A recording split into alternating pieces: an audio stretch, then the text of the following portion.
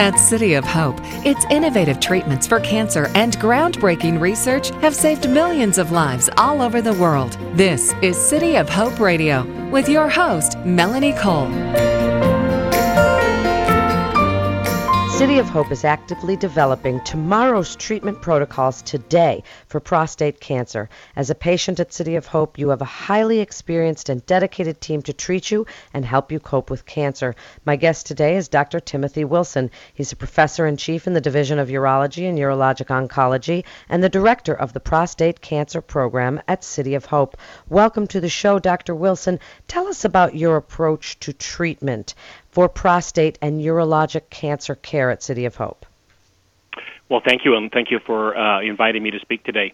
I think the most important thing to note about our treatment at City of Hope in evaluating patients is that no one treatment fits all men. In other words, we like to think of each patient as an individual, and we like to tailor the treatment plan based on the characteristics of that patient's cancer.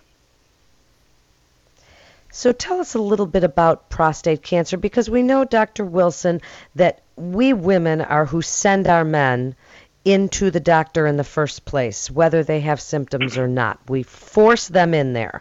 So tell us a little bit about some symptoms that men might notice themselves that would send them to see you. Okay. Well, that's an important question. That's an important question because most men, in fact, that have prostate cancer don't have any symptoms. Prostate cancer is the most common cancer in men in the United States and is the second leading cause of cancer death in men. So it's an important cancer because it impacts so many men's lives and their families. But as I said, most men don't have any symptoms, although some symptoms could include problems with urination, such as slow stream, getting up at night, so difficulty emptying one's bladder. One unusual symptom that happens occasionally is also having blood in the semen. So urinary symptoms are not uncommon when men are, for a variety of reasons, but can be an early sign of prostate cancer. When men have later stages of prostate cancer, if there's spread of prostate cancer, then bone pain can be a presenting symptom. What's involved in screening, Dr. Wilson? Is PSA still the standard and the gold standard? Are there new genetic markers? Tell us about screening for prostate cancer. Okay. So screening for prostate cancer really began to become widespread in the early 1990s when PSA first became clinically available. So PSA, which stands for prostate-specific antigen, is a protein effectively only made by prostate tissue. It turns out it is the best screening test we have for any one cancer. So it's very accurate in that regard, but it's not necessarily very specific. In other words, an elevated PSA, this is part of the problem with PSA, an elevated PSA can be a sign of prostate cancer, but also be a sign of an enlarged prostate, or it can be a sign of an inflamed prostate.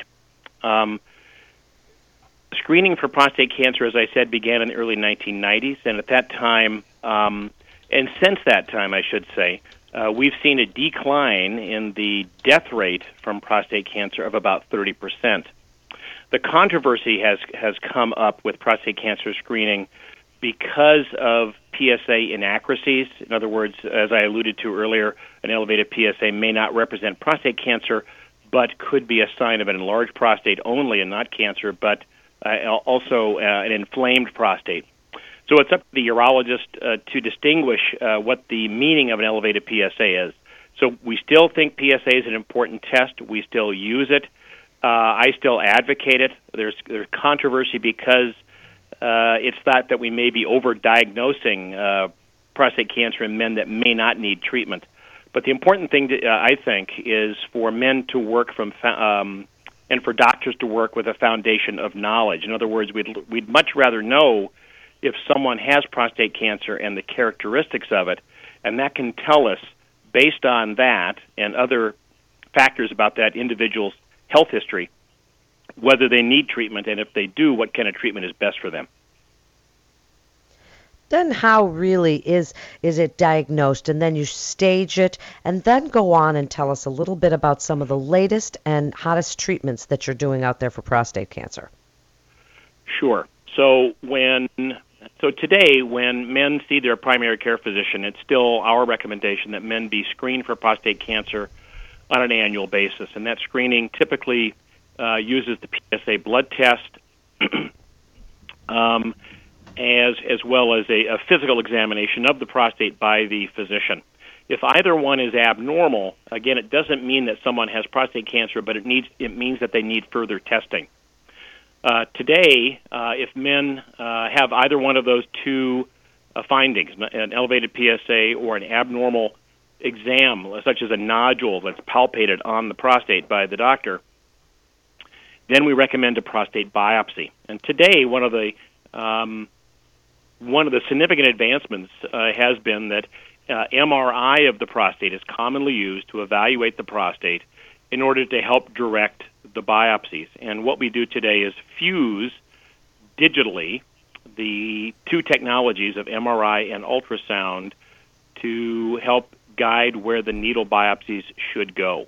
So the standard of care today has become using ultrasound and MRI together to help guide the biopsy. It's only with a biopsy or a small piece of tissue that's collected from a needle biopsy of the prostate that a pathologist can then look under the microscope at that tissue and determine whether or not prostate cancer is there. And once we determine that prostate cancer is there, important factors are things like how many of the needle biopsies that were done are positive for cancer, how much of those needle biopsies are actually involved in terms of kind of the percentage of the core of tissue, and also the what's most important is the aggressiveness of the cancer, something that's referred to as the Gleason score. So based on those factors, we then go on to stage the cancer. In other words, we try to find out whether or not it's confined to the prostate or not. And those tests include things like bone scans, perhaps a CT scan, the MRI, not only of the prostate, but of the abdomen and pelvis sometimes are done. Those are the primary things. Sometimes PET scans will be used, but they're not so successful yet in prostate cancer. But again, staging really means and is defined as defining the extent of the cancer, whether or not it's spread or not. And we use the PSA as an important predictor. How the prostate feels to physical exam is an important predictor, as well as the Gleason score, and then these other sorts of radiographic or imaging studies that I mentioned earlier. We don't have a lot of time left, but tell us a little bit about tomotherapy, and that your team of experts was the first in the Western United States to offer this treatment. Correct. So helical tomotherapy is a kind of radiation energy that's used to focus a beam of radiation energy onto the prostate to pinpoint it day by day with combined with a small imaging scan, so we know exactly where the prostate's sitting. And it's roughly an 8-week course of treatment that can be accurately delivered over that period of time, typically with minimal side effects. It is true that City of Hope has become best known for our work with minimally invasive treatments, such as robotic prostatectomy. So we've become experts and have probably performed more robotic prostatectomies than any other institution, certainly in California and probably this side of the Mississippi.